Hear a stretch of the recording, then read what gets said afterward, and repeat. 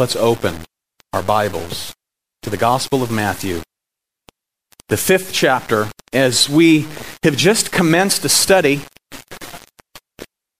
in what is famously known as the Sermon on the Mount. This sermon made up of 3 chapters, Matthew chapter 5, 6, and 7. And let me read for us the first 5 verses this morning. This is the Word of God, and it reads, "Seeing the crowds, he, Jesus, went up on a mountain, and when he sat down, his disciples came to him. And he opened his mouth, and he taught them, saying, 'Blessed are the poor in spirit, for theirs is the kingdom of heaven. Blessed are those who mourn, for they shall be comforted. Blessed are the meek, for they shall inherit the earth.'" And this ends our reading of the text this morning. Our focus this morning is the meek. And we want to answer the question, what is meekness? Who are the meek? And what does such an inheritance as this consist of? Inherit the earth. What does that mean? What does that look like? Now, if you've been with us, you know that Jesus provides from the start of this sermon a description of his kingdom people. This is a description of the very people of God, the redeemed, sinner saved by grace, and he begins with our condition. They are poor in spirit. Now, to be poor in spirit, beloved, is to be one who says, "I know I deserve nothing but the wrath of God." That essentially is what it is to be poor in spirit. To be spiritually destitute and to know it. I should say to be blessed to know it. To know that you're spiritually bankrupt. To know that you have nothing in and of yourself to offer God for the sake of salvation. Recipients of his kingdom are spiritual beggars, spiritual paupers, and those who are poor in spirit mourn over their sin. So the Beatitudes begin with the characteristics that are described in the negative. Blessed are the poor in spirit, theirs is the kingdom. Blessed are those who mourn. You see, a sinner must be brought to the place of being poor in spirit before they can be filled with the Spirit. And that same individual has, by the grace of God, wrought or built into him or her a deep sense of understanding with regard to his holiness and our sin, which results in mourning. A true mourning. This is an inward mourning before Almighty God. And a true sense of sin always precedes the joy of salvation, because when we come to understand that sin in light of the holiness of God, it drives us to the mercy of God, for where we receive comfort. Not only initially at salvation, but continually as a Christian, we find comfort in the Comforter, the preacher of this message, Jesus Christ. Blessed are those who mourn, they shall be comforted. Blessed are those who mourn because we face the holiness of God, beloved. He's brought us to the place of understanding some sense of his holiness. We've been faced with our sin head on, and we have lived to tell about it. And we say amen to that. We've lived to tell about it. Fleeing to the mercy of God. Finding comfort in the salvation that he provides. Now, this is not a people who feign some kind of piety. This is not a people who superficially hang their head low. This is a deep sense of understanding, once again, the fact that God hates sin. And in the comfort, we understand we've been delivered from it. A new people. These are, beloved, the kingdom people of God. You know, I pray for biblical mourners to fill this church. I mean, true biblical mourners, because those who mourn like this are the healthiest sheep in the flock. Mourners like this are pure worshipers because they understand something of the life application of the grace that has been granted to us in Christ. They don't just talk about it in theological terms. They have a deep sense of understanding. True mourners are quick to forgive, knowing how much they've been forgiven. Those who mourn like this are the least condemning people that you'll ever meet, because they know that they deserve to be condemned. That's what it is to mourn. Mourners are the most eager servants because they always seem to esteem others better than themselves, knowing how unworthy they are to serve in the first place. Biblical mourners are great encouragers. Biblical mourners typically aren't your gossips, they're not slanderers, and they're usually your best evangelists. Biblical mourners are also the best counselors, for they know what they've been delivered from, and they know that the potential in their own flesh is to stumble continually. So again, they're the ones who experience the most comfort in the Comforter, and their joy, therefore, is made full. Mourners are the most joyful Christians you'll ever meet. They're filled with joy, resting again in Christ. And then we move on to a beatitude that more fully describes the subjects of the kingdom of Jesus Christ. And you're going to notice as we study the Beatitudes how one beatitude feeds into the next. We have the poor in spirit, they mourn over the sin. They find comfort in Christ, the great comforter, and the product of the being poor in spirit and mourning over sin is meekness. Meekness. These are the subjects of the kingdom. Notice, Jesus says, "Blessed are the meek, they shall inherit the earth." Now remember the scene. Jesus is being followed by a mass group of people in the thousands around the area of Galilee.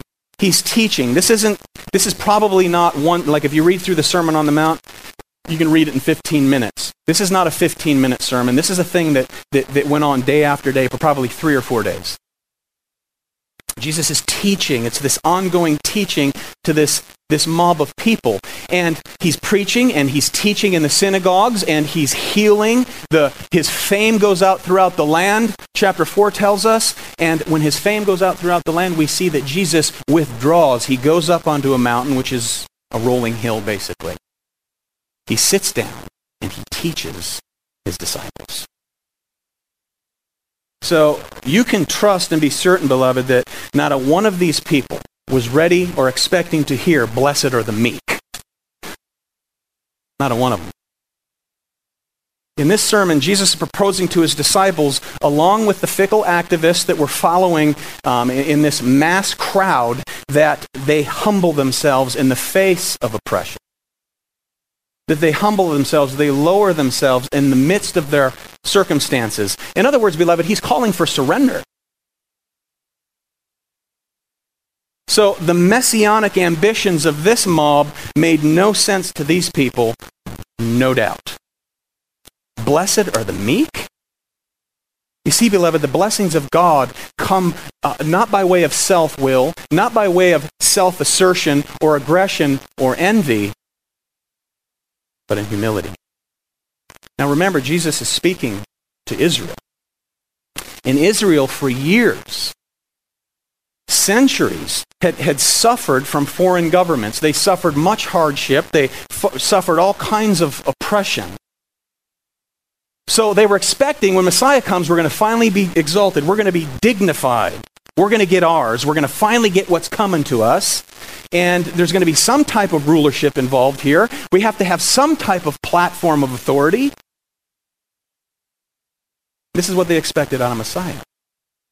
But their idea of a kingdom was militant and materialistic. So when Jesus enters the scene, he preaches just the opposite.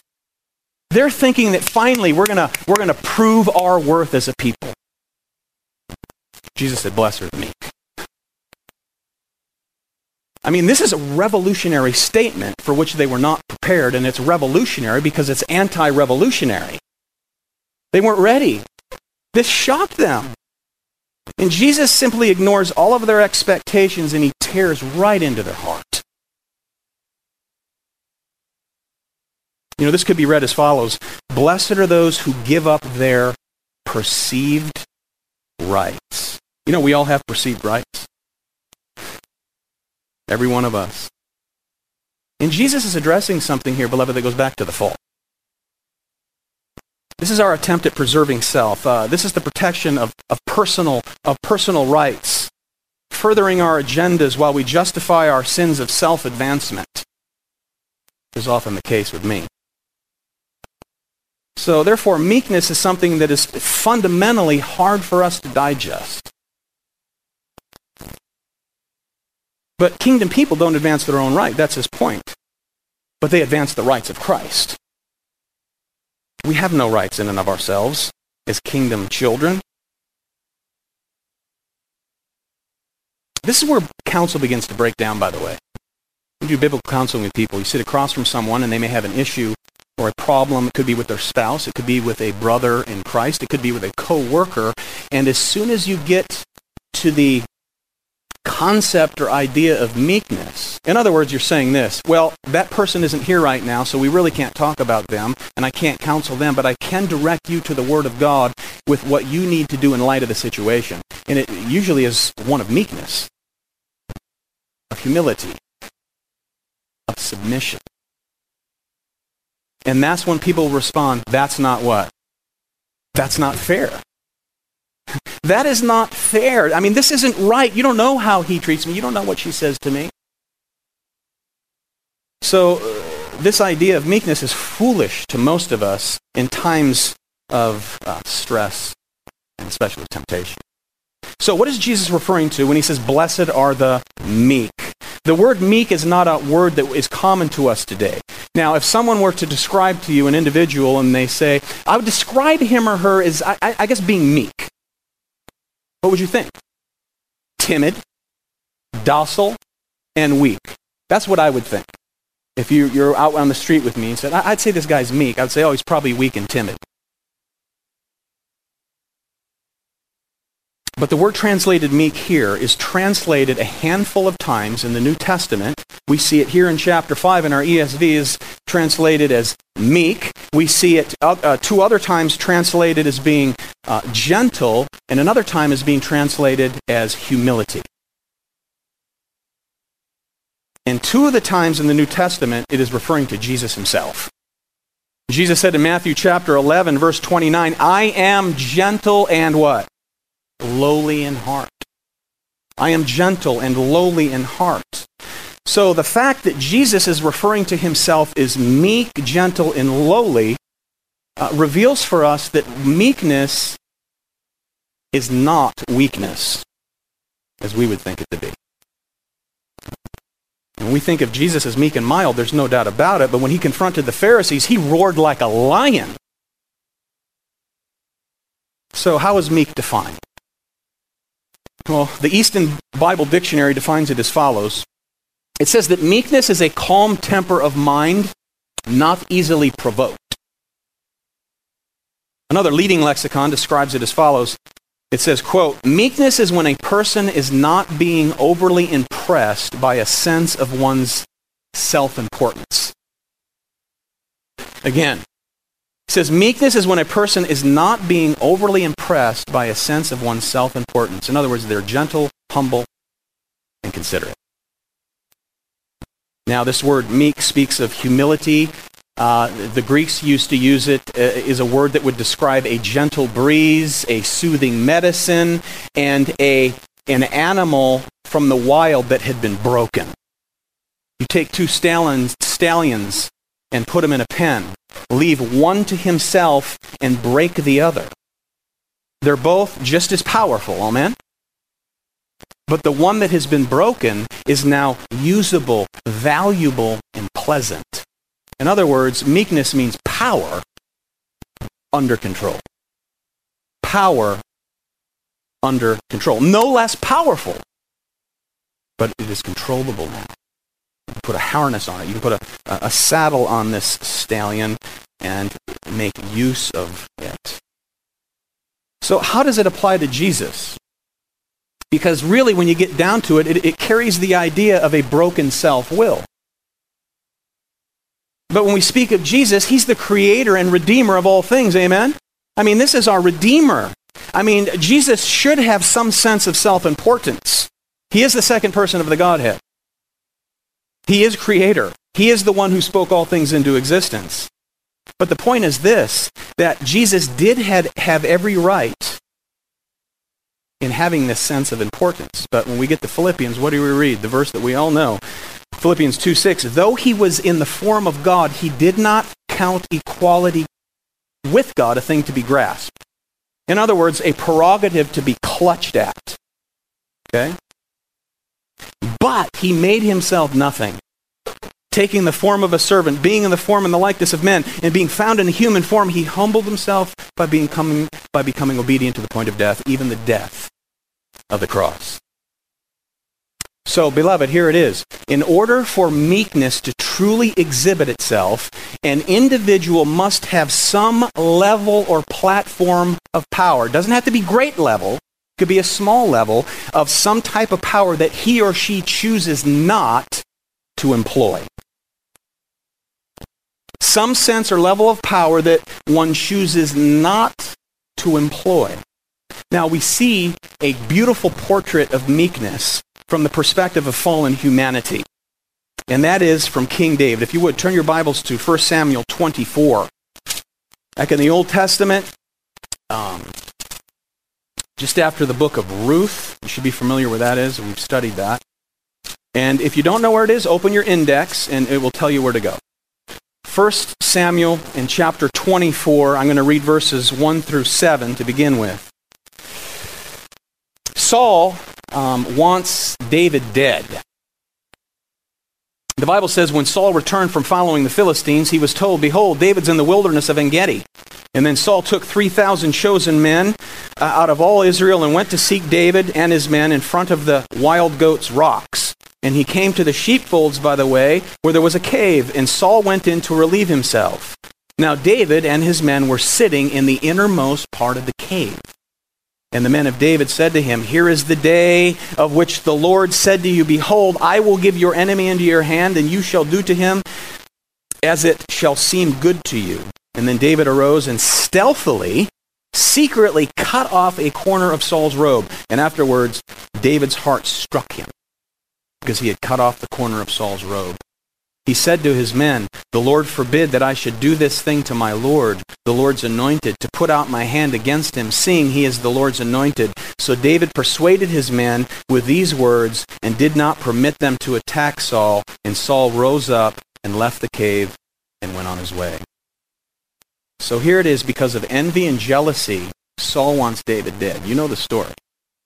Here he goes in to relieve himself. He just kind of rest stop, if you will, inside of this cave. And David and his men are in there. So David's men say, hey, this is the green light, brother. This is the time to destroy your legitimate enemy. David sneaks up and cuts off a corner of Saul's robe, an act which marks great shame. To cut off the corner of the robe of a king was an act of shame. This to humiliate him. And then David's struck by what? Conviction. By his conscience. And then he persuades his own men not to attack. See, this is a powerful portrait of meekness, because this man, David, abdicates or abandons his power, his ability, and his advantage. Notice verse 8. Afterward, David also rose and went out of the cave and called after Saul, my Lord King. And when Saul looked behind him, David bowed himself. He bowed his face to the earth and paid homage. And David said to Saul, why do you listen to the words of men who say, behold, David seeks your harm? They're entertaining slander here. That's what Saul did. Behold, the day your eyes have seen how the Lord gave you today into my hand in the cave, and some told me to kill you, but I spared you. I said, I will not put out my hand against my Lord, for he is the Lord's anointed. See, my father, see the corner of your robe in my hand. Question, could you restrain your mind? And if you know the story of David, could you restrain your hand at this point? You say, well, perhaps. It'd be hard for me to kill anybody. Could you restrain your mind at this point? Could you restrain your heart at this point? But by the grace of God, could I? Most of us in a situation like this would take the opportunity to avenge ourselves. But this man abandons any perceived rights that he claims as his own. Sinclair Ferguson comments on this. He says this, quote, "The meek man is the one who has stood before God's judgment and abdicated all his supposed rights. He has learned in gratitude from God's grace to submit himself to the Lord and be gracious to sinners." End quote. We must never mistake meekness for weakness, beloved. Amen? David was anything but a man who was weak. David was not spineless. David was a warrior. Now, that wasn't the case with David, nor was that the case with Moses. Now, do you remember Moses in Exodus 32? Moses comes down from the mountain. He's with Almighty God. He comes down with the tablets of stone, the 10 Commandments, and he sees these people dancing around this golden calf. He throws down the tablets of stone. He burns the golden calf. He grinds it up. He mixes it with water, and he makes the people drink it.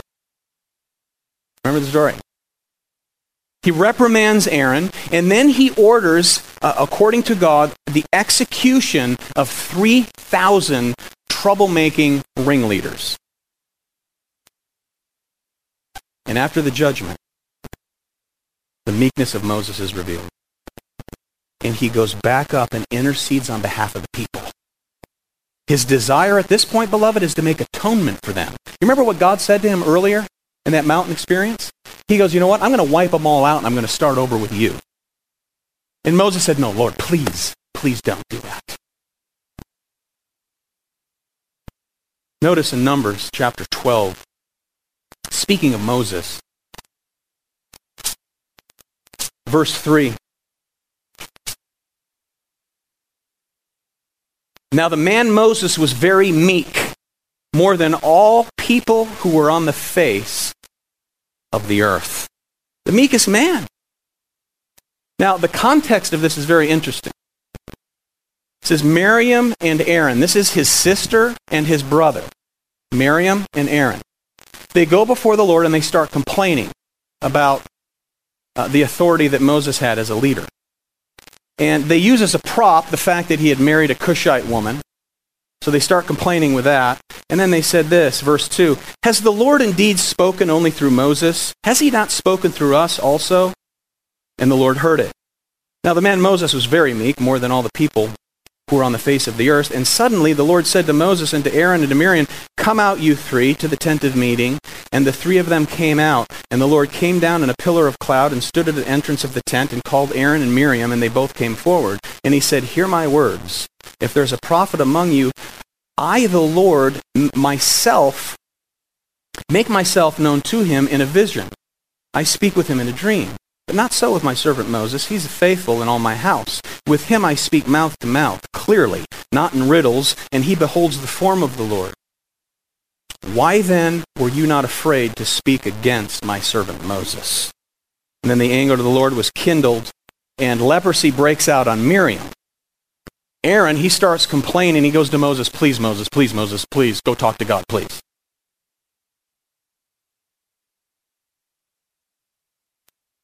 But notice what Moses does. Verse 13.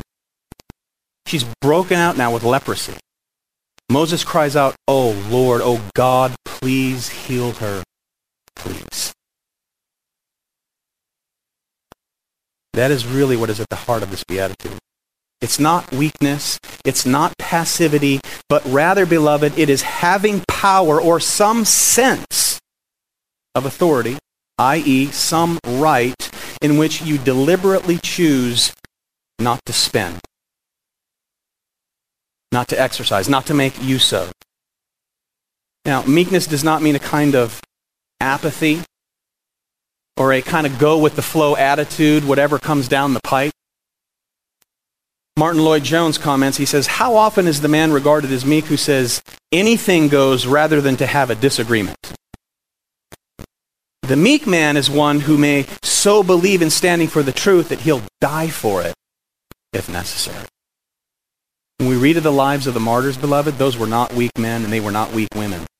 Those were strong men and women, but ever so meek, ever so humble. Now, this quality becomes much more clear when we observe the last beatitude, back to Matthew 5.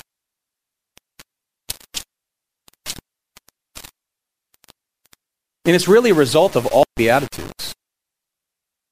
In verse 10, blessed are those who are persecuted for righteousness' sake, for theirs is the kingdom of heaven. Verse 11, blessed are you when others revile you and persecute you and utter all kinds of evil against you falsely on my account. So verses 10 and 11 really draw out this particular spiritual nature of being meek. All kinds of people in the world suffer persecution. Amen? Not just believers. Jesus points out a persecution that is the result of righteousness. They're persecuted for righteousness' sake. So you see then, these are for the sake of God's kingdom, give up or abdicate their rights, their power, their authority. Now, who's the prime example of this, beloved? Our Lord Jesus Christ. Jesus is in Gethsemane. He was arrested. And when they're there to arrest him, you remember Peter breaks out the sword and starts fighting. He's probably wondering, why aren't you all with me? Jesus especially, why aren't you just striking people dead? Jesus said to him, Matthew 26:53, do you think that I cannot appeal to my Father, and he will at once send me more than 12 legions of angels? Now think about this for a minute. A legion is made up of 6,000 soldiers. And in Palestine, at any given time during the time of Christ, there were never any more than 4 legions of soldiers in the area of Jerusalem and the surrounding regions. Right? So if you do the math, that's 24,000 legions. So Jesus goes on to declare that, look, I can have more than 12 legions, not of soldiers, but of what? Angels. At my disposal. That's over 72,000. One of which, when we read 2 Kings 19:35, one angel destroyed 185,000 soldiers. Just like that. The meekness of Jesus is revealed here through his restraint, all the while having the power, all the while having the authority to destroy. But his meekness, in his meekness, he abdicates or abandons that right. And he truly has the right.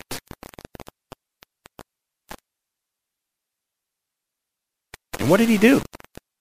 He submits himself to who? Sinful men, beloved.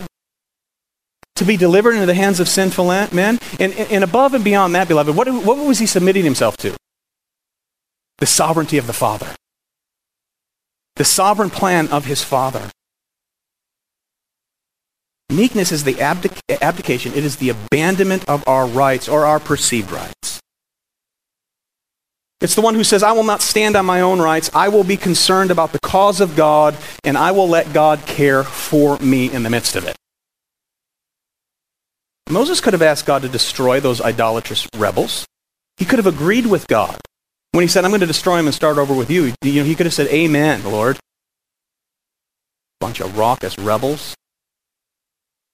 David could have run a spear through his truly an enemy, his true adversary. He could have run a spear through him. But he was convicted by the Spirit of the Word, by the sword of the Word. And of course, Jesus could have called down more than 72,000 angels. We get to Acts, Stephen, he's being stoned. He could have prayed a precatory prayer, right? Right? As he's on his knees being stoned. Father, wipe them all out. And what did he pray? He prayed like his Lord Jesus. Father, forgive them. Remember? So again, meekness in the Bible is not defined as weakness, but it's power under control. Compared to that which they could have done. Compared to that which we could do. So meekness is a willingness for the sake of the kingdom to Christ to forego or to forfeit one's rights. Displaying a gentle and humble spirit. A willingness to receive what the world will refer to as abuse or scorn, or you're letting yourself be a doormat. That's what the world says. So meekness is evidenced more by what we don't do in our flesh when we really want to do it. You see, that's meekness. I mean, after all, what's harder? Is it harder to open your mouth to defend yourself or to remain quiet and let God defend you? Which is harder? Keeping your mouth closed. Very difficult.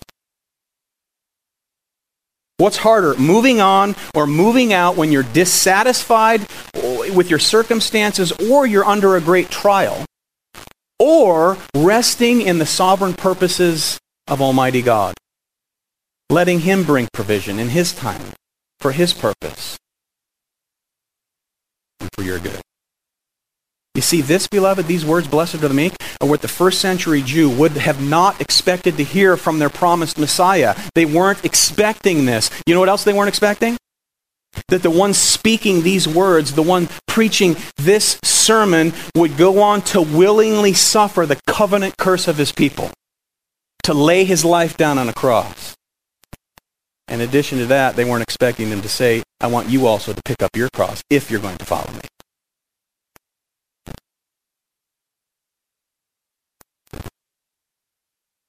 10 years ago, I spent over 90 days studying the Sermon on the Mount. Forwards, backwards, inside and out, back to the Old Testament, forward, through and through. It was a great blessing. It was rich. It was deep. And coming to it again 10 years later, knowing that studying it in preparation to preach it, I knew I'd be shredded, dissected, and harpooned. I knew it. And it's true. Because my personality provides an easy target, especially for this verse. I'm the type of person who's bold, or authoritative. I'm a fighter. Those aren't bad traits in and of themselves, by the way. But I'll tell you this, meekness does not come natural to me. You might shake your head and say, I agree with you, brother. But if you think it comes natural to you, you have deceived yourself. The point is, beloved, it comes natural to none of us. This is a grace act of God the Holy Spirit. This is a trait that is common to the kingdom people of God, for which we are in desperate need of, as well as every other attribute described, every other beatitude, every personality trait of kingdom people that are defined through the Sermon on the Mount. This isn't you. He makes you this. And He will continue to make you this. He's continuing to make me this. Amen? Because if you're poor in spirit, you mourn over your sin, you're already in the kingdom. That's the entryway into the kingdom, being poor in spirit.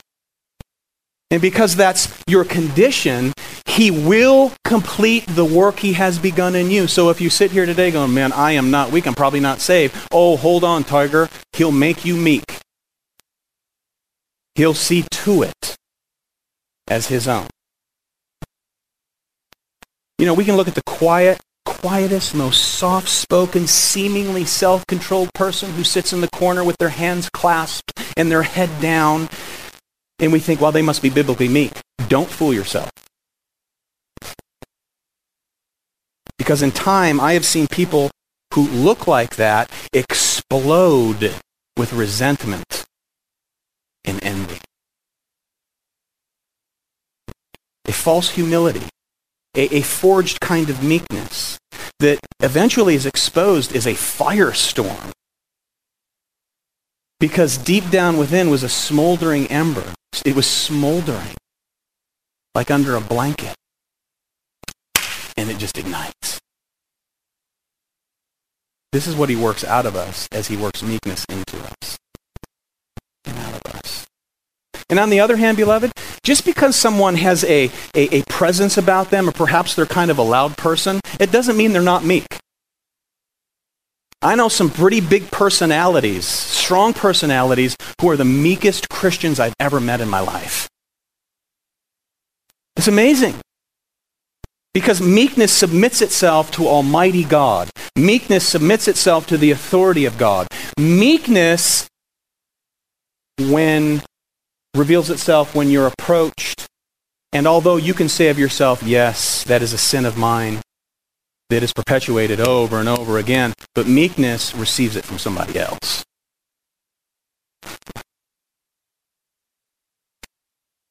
You know, there's something in all of us that appeals to our flesh, that loves to see, like the schoolyard bully get his, right? The guy who gets picked on in the movie, you can't wait for him to avenge himself, right? Right? I got picked on as a kid, so I grew up and I started beating up bullies. That's what I used to do in school.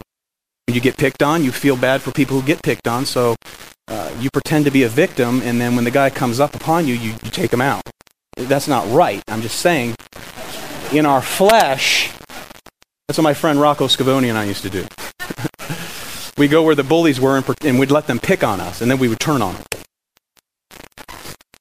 But see, in our flesh, that's my flesh. You want the bully to get his. And that's what we want. You see, a life of meekness, we can't live this out on our own. It's impossible. These are graces that only God can implant and work out. That's the essence of the Beatitudes. That's the essence of the Sermon on the Mount. The Sermon on the Mount is not live this way and ye shall be saved. No, the Sermon on the Mount is you are saved, therefore you will be made like this. This is a description of my people, Jesus said. Because if you've never been poor in spirit, and you think that you have something to add in saving yourself, you're not in. It's only the people who know that I'm a wretched sinner, I deserve the depth of hell, but by the grace of God shall I enter into his presence. And then he works this stuff out. Can't do this on your own. What's the blessings of meekness? Notice. We just looked at the subjects of the kingdom. Now notice the blessing of the kingdom. It's the inheritance of the world. Inheritance of the world. Blessed are the meek, for they shall inherit the earth. So Jesus goes on and grants them this additional blessing of inheritance to those that are meek. Where does this come from? It was our opening reading this morning, Psalm 37. Verse 7, be still before the Lord and wait patiently for him. Fret not yourselves over the one who prospers in his way, over the man who carries out evil desires. Refrain from anger, forsake wrath. Fret not yourself, it tends only to evil. Fretting yourself tends to evil. For the evildoer shall be cut off, but those who wait for the Lord shall inherit the land. In just a little while the wicked will be no more. Though you look carefully at his place, he will not be there, but the meek shall inherit the land and delight themselves in abundant what? Peace, peace, peace. So Matthew 5 is the ultimate promise of land that was given to Abraham, who, when we get to Hebrews, we read that Abraham's true desire was a better country, that is, a heavenly one. He was looking for much more than a sliver of land, beloved. Much more. It's inheritance of the earth. Now, you sit here and you might think, wait a minute. Inheritance of the earth, that sounds very weird. Because after all, we already live on the earth, and when we die, we're going to heaven. That's what we think. So what is this inheritance of the earth? Well, it's this. Heaven is not your full biblical hope. No, that's not blasphemy. Heaven is not your full biblical hope. Your full biblical hope, my full biblical hope, is a new heaven and a new earth for which we will dwell in resurrected, glorified bodies with our resurrected Lord. That's where. And that's what. So the ultimate fulfillment of this beatitude is yet future, although we've already inherited it now. Turn, if you will, to 2 Peter chapter 3.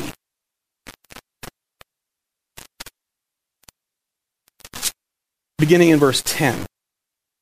But the day of the Lord will come like a thief, and then the heavens will pass away with a roar, and the heavenly bodies will be burned up and dissolved, and the earth and the works that are there, or the works that are done on it, will be exposed. Since all these things are thus to be dissolved, what sort of people ought you to be in lives of holiness and godliness, waiting for and hastening the coming of the day of God, because of which the heavens will be set on fire, dissolved, and the heavenly bodies will melt away, and they burn. But according to his promise, we're waiting for what, beloved? New heavens and a new earth in which righteousness dwells. This is what is ultimately meant by inheriting the earth. It's a new heaven. It's a new earth. And what will this be like exactly? Answer, we don't quite know. The only model that we have to look at is our resurrected Lord Jesus Christ. He is what we can look to for what we will be like and what the earth will eventually be like. And the only evidence that we have is him in that he was the same, but yet he was different. He was unrecognizable, but at the same time he was recognizable. Such will be the case with you, such will be the case with me, and this earth for which we dwell now. So this, in 1 Peter, is a consummation of Christ's messianic kingdom. The curse will be reversed. A new heaven, a new earth. So this earth that we dwell upon now, is a shadow land for which that is to come, beloved, in the resurrection. This is temporal. In Christ, you are already an inheritor of the earth. If you're in Christ, you are an inheritor, you are a successor, you are an heir of this promised hope. You are kings now of the Lord, you are priests now of the Lord. John said in the island of Patmos, I am your brother, right? In the tribulation and the kingdom. Kings and priests, here and now. So while the meek are already inheritors of this earth, in this life, we must remind ourselves that our full inheritance and full reward is yet future. Amen?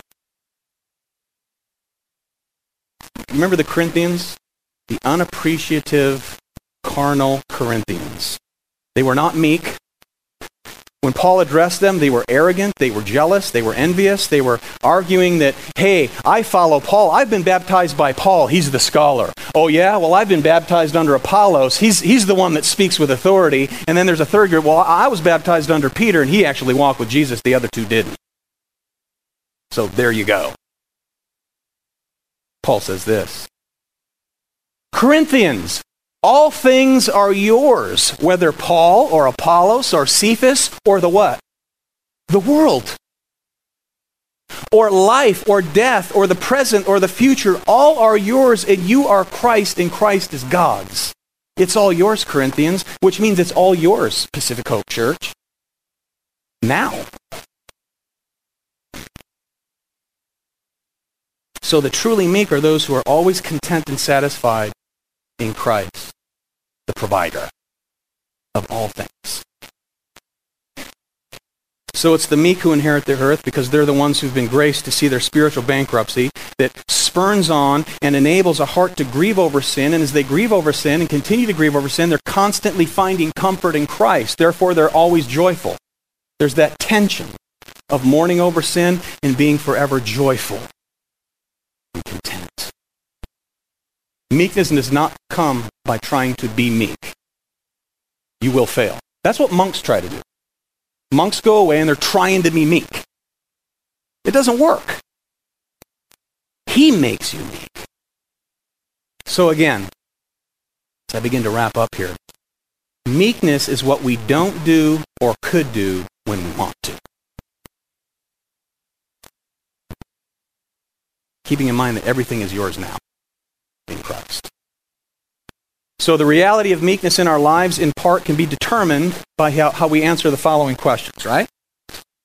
You are a kingdom people in Christ. So let's ask ourselves some questions. Number one, how do we respond when we're misrepresented?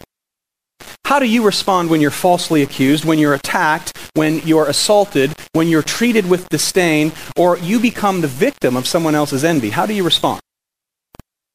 Do you respond by growing in bitterness and wanting to get even? Or do you allow the circumstances for which God is in providential control of to allow godly character to be built up in and through your life, and to glorify God through your life. Listen to Hebrews 12. Consider him, Jesus, who endured from sinners such hostility against himself, so that you may not grow weary or faint-hearted. I've received more antagonism and hostility in 20 years from professing believers than I ever have from an unbelieving world. Ever. It's not even close. That's unfortunate. Another question. When you witness a brother or sister fall into sin, do you delight to inflict further punishment? Kick them when they're down type of thing? Or does it create compassion in you for the sake of restoration, knowing that you are this close to falling yourself? Galatians 6, brothers, if anyone is caught in any transgression, you who are spiritual, to restore him in a spirit of what? Meekness. Keep watch on yourself, lest you too be tempted. Another question. When you're sinned against, is it more pleasing for you to hold a grudge within, or is it more pleasing to forgive? Colossians 3. Put on then as God's chosen ones, holy and beloved, compassion, kindness, humility, meekness, and patience, bearing with one another, and if one has a complaint against another, forgiving each other as the Lord has forgiven you. Perhaps you're a wife here this morning in a miserable relationship. And for the sake of Christ, you abdicate your rights in order to be a witness. Blessed are the what? Blessed are the meek. Blessed are the meek. Perhaps as a wife or as a mother, you're called to display meekness in your home because you live with a husband and children who do not appreciate you seemingly whatsoever. But again, you abdicate your rights for the glory of God. Blessed are the what? Blessed are the meek. You have a right there. You're the mother. But you abdicate the right for the glory of God. Perhaps you're a single woman. Perhaps you're a man who's called to work in the business world where you're taken advantage of because of your Christian faith. Because you walk the way of Christ. And because of your Christian standards and because of your Christian disciplines for the glory of God in Christ, it causes you to be mocked. It causes you to be ridiculed. And it causes perhaps financial loss. As the wicked surpass you. That's Psalm 37. Blessed are the meek. And so because Christ has worked meekness into you, you abdicate your right, or we abdicate our perceived rights, looking out for the interests of others. That becomes a witness of those who are blessed for being meek. It's the grace of God on display. And again, I want you to understand this morning, beloved, this is not a list of things to do. You can't do this. You can't go make yourself meek. Right? We're driven to the mercy of God, the Comforter. And you'll see meekness. You'll experience it. The Lord is saying, look, these are my children, poor in spirit. I've given them the kingdom. They mourn over their sin. And in that mourning, they're comforted. They're joyfully full and therefore become meek. I give them the world. This is the law of indirection, beloved. This is an anomaly. This is a deviation from the common rule of the world. This is counterintuitive to the rationale of the world. They don't think like this. This is the way God's people think because this is what He's made us to be. By grace. Through faith in Christ. And then finally, as children of God, beloved, what are we called to do? We're called to seek Him, are we not? He's already found us. When we get to chapter 6, verse 33, it says, seek first the kingdom of God and His what? And His righteousness. All these things will be added unto you. And trust me, it has much more to do with what you wear and what you eat and where you live. It has to do with the Beatitudes as well. Blessed are those that are meek. So may the Lord, beloved, press and impress His eternal word to your heart this morning. He'll grace you to abdicate your rights for the sake of His glory, which will manifest the meekness of Christ through you. Amen? But by grace we steadfastly move along. Let's pray. Father, I do thank you that it's evident that I am not naturally inclined to being meek. I think there's not a one of us in here that is inclined to be meek in and of ourselves. So therefore we understand our desperate need for your grace in and through our lives. Help us to understand the beginning parts here of this glorious sermon. So the rest of it will fit together. It is a glorious picture of your kingdom people. Subjects of the kingdom, inheritors of the world, inheritor of every blessing in Christ Jesus. Bless your people today, I pray. Bless us deeply, richly. Be ever thankful for our mediator and the meekest man that's ever walked the face of this earth, the God-man Christ Jesus, the Redeemer of our souls, we pray in His name.